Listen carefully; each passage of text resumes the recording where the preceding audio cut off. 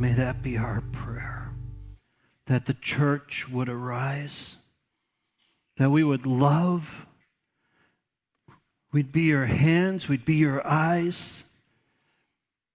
God, I pray that you'd speak to us here today. We've engaged with you. We've remembered the price that was paid for us to secure our salvation. But Lord, it wasn't given to us for us to hold. It was given for us to share. You've entrusted the message of freedom and truth to us. And so much of our life gets in the way of this, God.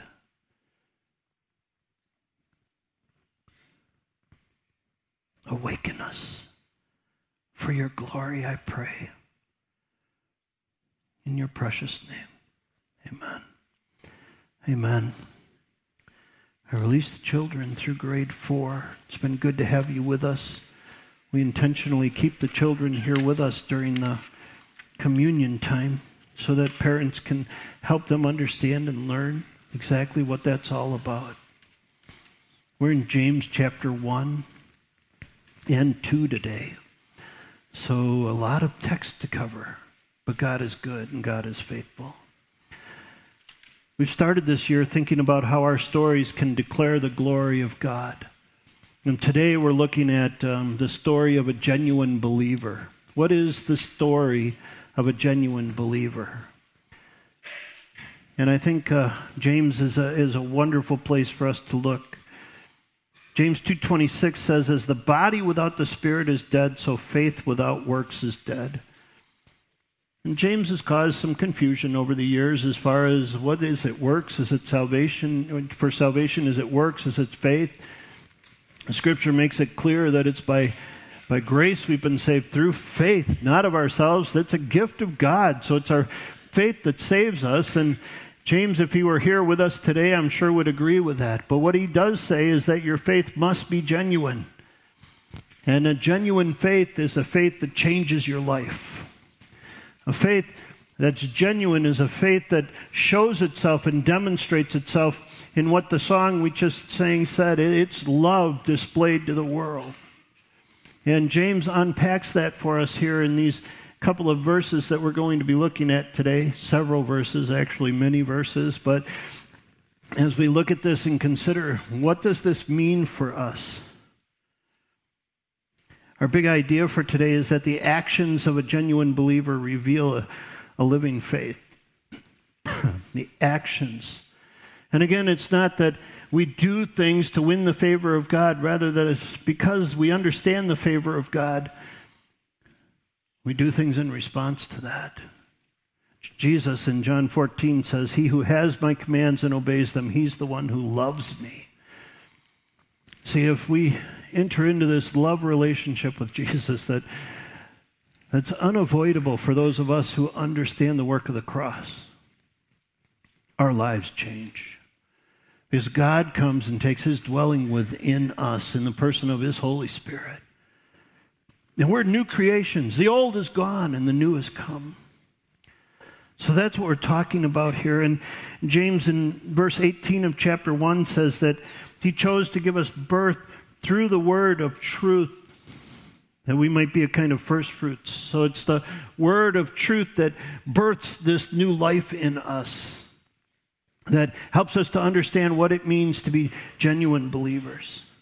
The first point that we see is that the genuine believer looks deeply into the word and implements what he or she has learned. So the verse that we see, 26, but the man who looks intently into the perfect law that gives freedom and continues to do this, not forgetting what he has heard, but doing it, he will be blessed in all he does. So the first idea here that a genuine believer looks deeply into the word and implements it.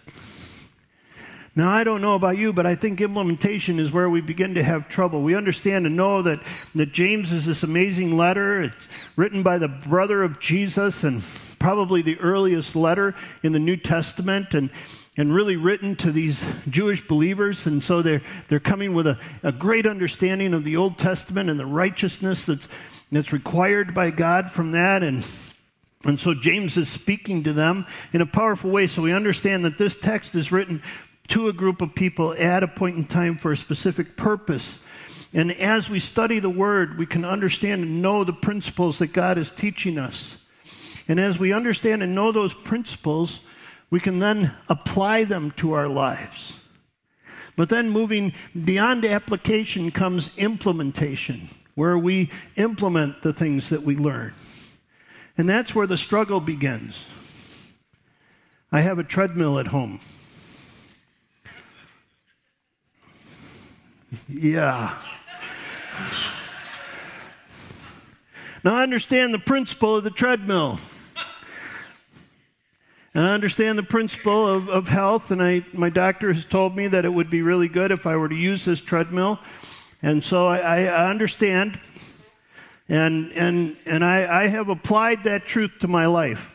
I absolutely believe that the best thing for me to do is to walk on that treadmill, as far as it relates to my implementation has been a struggle. So I decided to make it a clothes dryer. I hang my clothes on it. Now I'm implementing it fine.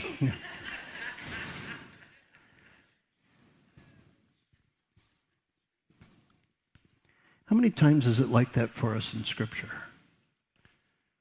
We catch the principle. We own the application. But implementing it becomes a strain and a stretch. I loved last week when Manny said that Scripture is delicious. Did you love that?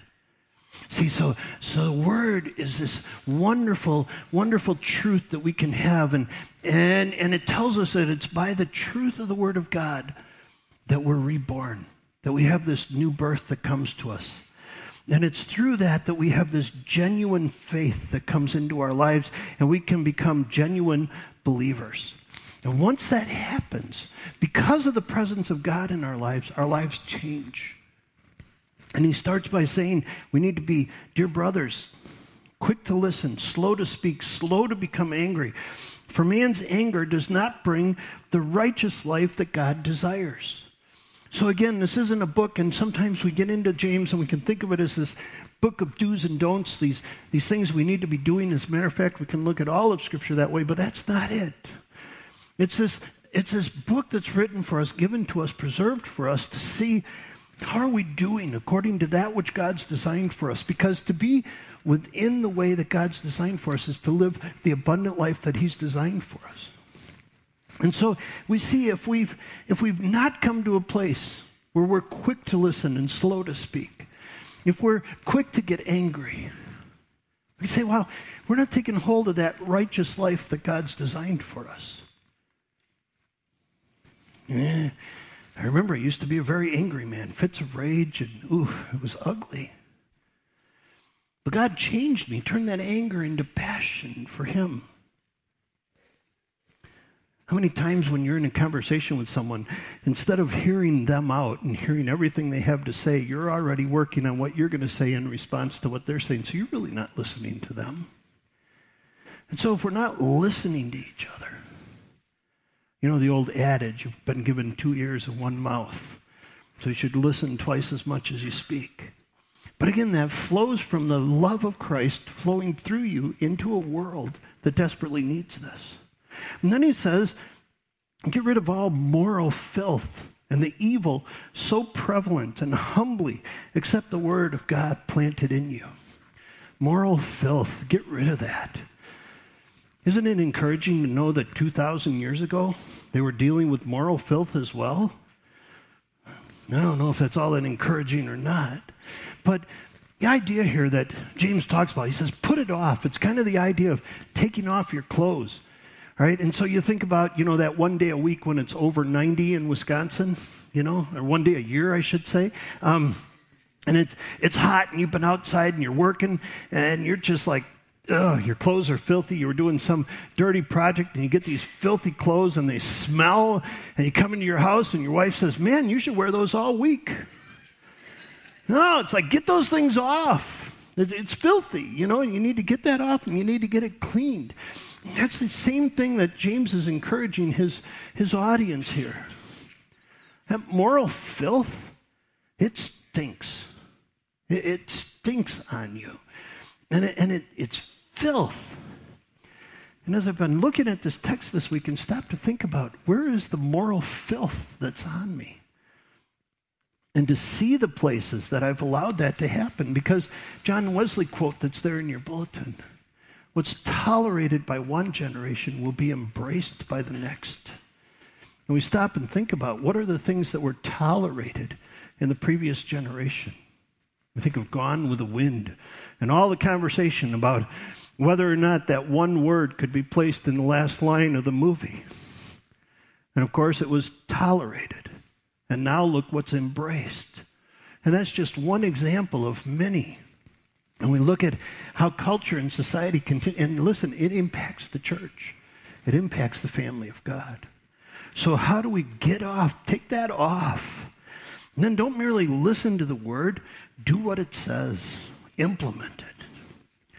The next things we see here at the end of the chapter, verse 26, if anyone considers himself religious and yet does not keep a tight rein on his tongue, he deceives himself. And his religion is worthless. Religion that God our Father accepts as pure and faultless is this: to look after orphans and widows in their distress and keep oneself from being polluted by the world. There's this idea here. It's powerful. We don't see the word religion used very much in Scripture. But what James makes clear to the group of people he's writing to is there is a pure religion. And a pure religion has the heart of God behind it. And the heart of God is this. It guards the tongue. It controls the tongue. So if we have a pure religion, if we have a genuine relationship with Christ, our tongue will be different. And then the next thing we see is it has a concern for the helpless. There's this help for widows and orphans, and it's the heart of God. As you read through the Old Testament, as you read through the Pentateuch, the first 5 books, and you read through there, you see God's heart for the widows and the orphans. Psalm 68, verse 5 says, a father to the fatherless, a defender of widows, is God in his holy dwelling. It's his heart. And how many of you've lost your father, and that verse really impacts your life? A father to the fatherless. The next verse in NIV, it says this: God sets the lonely in families. And I think that's so huge, because there we see the heart of God. God, each one of us, to as many as received him, to as many as believed in his name, he gave the right to be called children of God, children not of natural descent, children of God. As children of God, we're brothers and sisters. We're part of the family. And God puts the lonely into this family of God. So how many of you here are in a place where you're feeling lonely? There's a heartache in your life. There's a relationship that's been severed. There's something's going on and you feel lonely. God has designed for us, the church, the family of God, to come in and give a place for that, to share who he is so that people aren't lonely. They're part of a family. And that's what the church is. Next thing we see is that we keep ourselves from being polluted by the world. Pure religion does that. Illustration I've used in the past, Tony Evans originated this. I could say it like Tony Evans, but it wouldn't come out right. But the idea that many of us, we love to go to the buffet. And we walk down the buffet line, OCB, Golden Corral, something. And we line up the plates, we get the tray, and we get the plate, the mashed potatoes, the beef, the gravy, everything loaded up on there. And, and then get to the dessert table, right? Because you got to get that. You get that all put on there. And then you grab a Diet Coke, right? And you're like, somehow that's going to offset it, all right? Like Pizza Ranch with a Sprite free, All right, so, you see, that's what it's like for some of us. This might be the only church that you have. You don't have any other focus on God during the week. This is it. And this is maybe twice a month. And maybe this is all you get. See, that's a Diet Coke. Then you go out the rest of the week, 167 hours, and you're polluted by the world. That's all the food off the buffet. You've got to turn that around. You got to let your time, because it's delicious. And this is your food. And this becomes what we eat, and then the Diet Coke becomes the stuff we're polluted with by the world. So how are we doing with that? The second thing we see, a genuine believer loves mercy, and mercy guides his or her attitudes and actions. Mercy. Love mercy. And he starts out in this chapter and says, don't show favoritism. As he starts there, I think the first verse in chapter 2 gives us an indication of why this is such a problem. He says this, my brothers, as believers in our glorious Lord Jesus Christ, don't show favoritism. The adjective for the Lord there, glorious. See, who's glorious? The Lord is glorious. And when we start showing favoritism, what we're doing is we're giving people glory above the other. We're discriminating, you know? And see, when we understand the glorious Lord, for God so loved the world, every person. He loved the world so much he gave his only son. He demonstrates his own love for us in this. See, the glory goes to God. And when we start showing favoritism, we start giving people glory. Listen, there's no place for that. There's no place for that. Don't get tethered to me. You get tethered to Jesus. He's the glorious one. Don't tether yourself to people. And he talks here, he says, favoritism, discrimination, prejudice. I was reading a story about a man who sat in the mall waiting for his wife to shop. Anybody ever done that? All right. And so he was sitting in the mall waiting for his wife while she was shopping. And he started looking at people. And he realized that as he was watching people, he was judging them based on how they were dressed, how they acted, what kind of piercings they had, who they were with, what they had bought. And as he sat there, he realized he was judging them. He wasn't loving them. He wasn't thinking of how could he love them for who they were. He was thinking of which ones were icky and which ones weren't. You ever do that?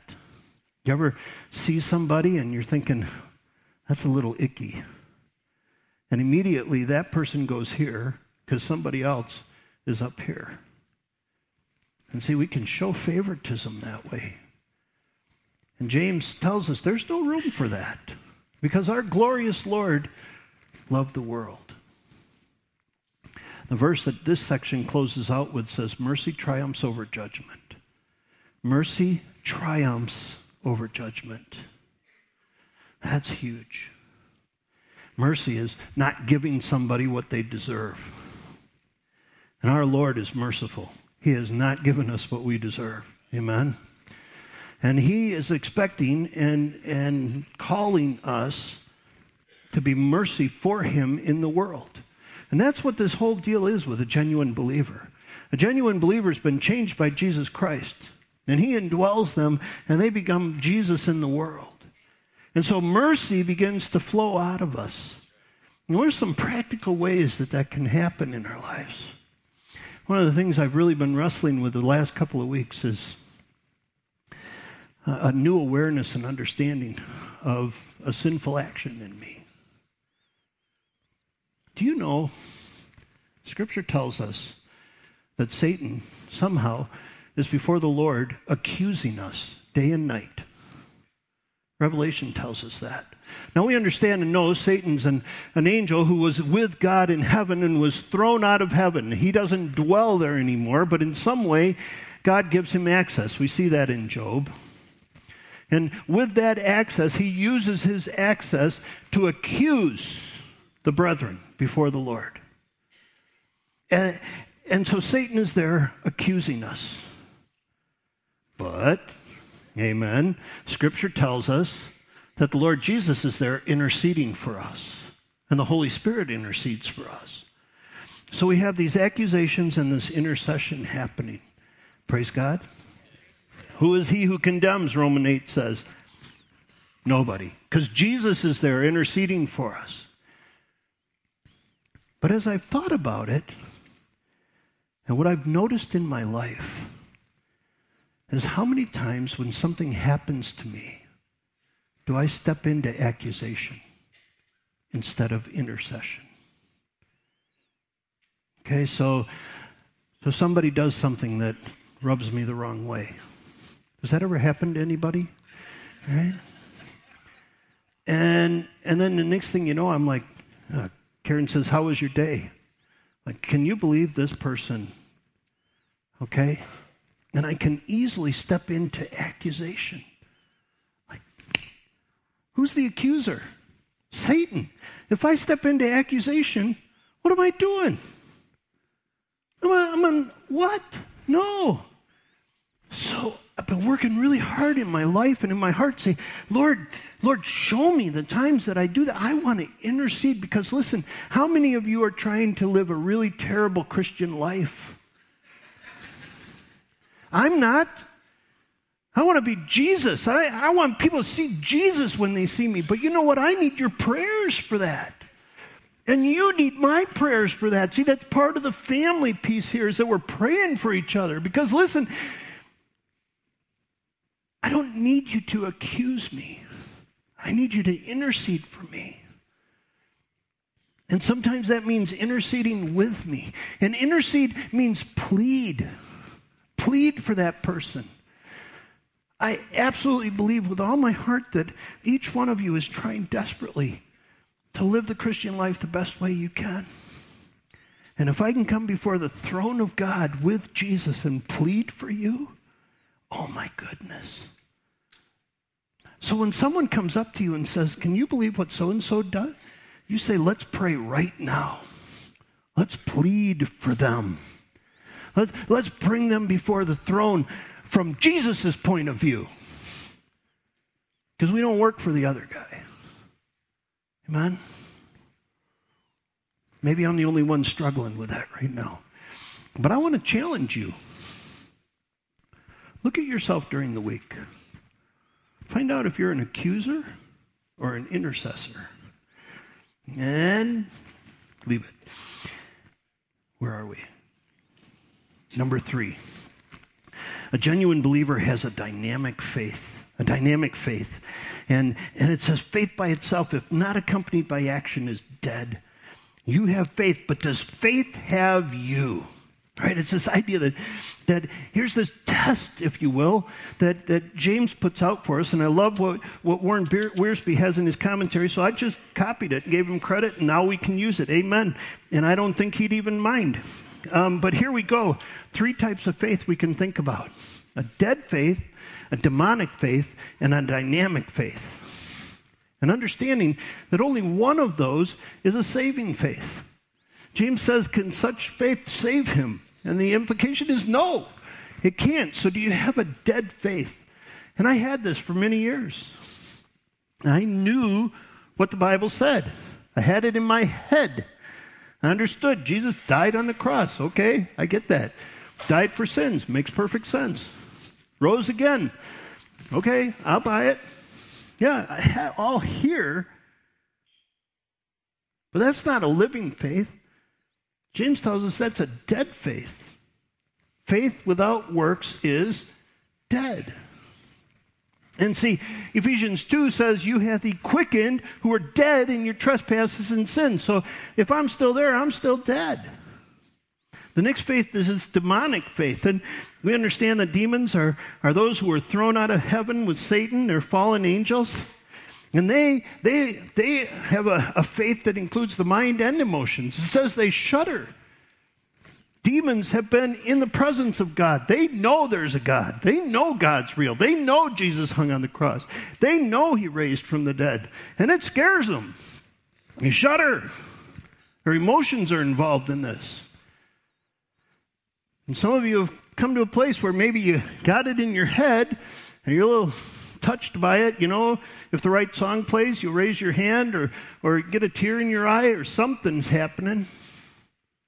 But again, it's not a living faith. The final faith is this dynamic faith that reveals itself in actions. It shows that you've genuinely been rescued from sin by God. Amen. And it's this powerful faith that changes your life. And you're different. You can't even help yourself. You see somebody in the store who needs help carrying something, and you push them out of the way so you can help them. You just can't help yourself. See, you don't get angry anymore. You forgive people even before they ask. You show mercy to people. You can't help yourself because Jesus is just pouring out of you. And you give yourself to him. You give yourself to the word that was planted in you.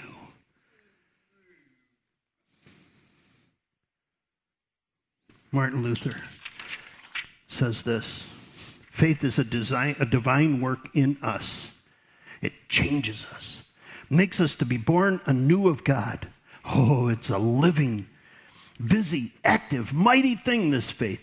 It's impossible for it to not do good works incessantly.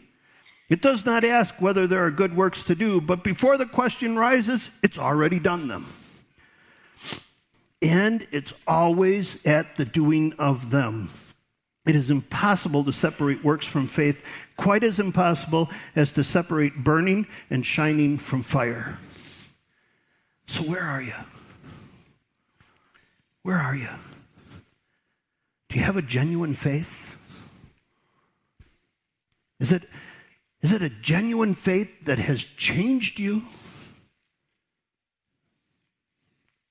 Are you eating at the buffet line of the world and drinking the Diet Coke of Jesus? Or listen, are you given over to him? Because genuine faith that changes you from the inside out, you can't control it. And the world desperately needs to know us by our love. So, a challenge. Test yourself. See where you are. And if you've got that dynamic faith, live it out. Let your works show it. Worship team is coming up. We're going to sing a last song here. Lord, thank you. Thank you. I praise you for this day. I thank you for this word of truth. Help us to search ourselves, Lord. I want to be known as one who loves Jesus. I want for each one of us who know you to be known as someone who loves Jesus. I want us to be like Darren, who's so bold with his faith that he's texting his friends and telling them about Jesus. So that you can add to our number daily those who are being saved, not so that we've got a big church, so that hell isn't crowded. We pray this in your name.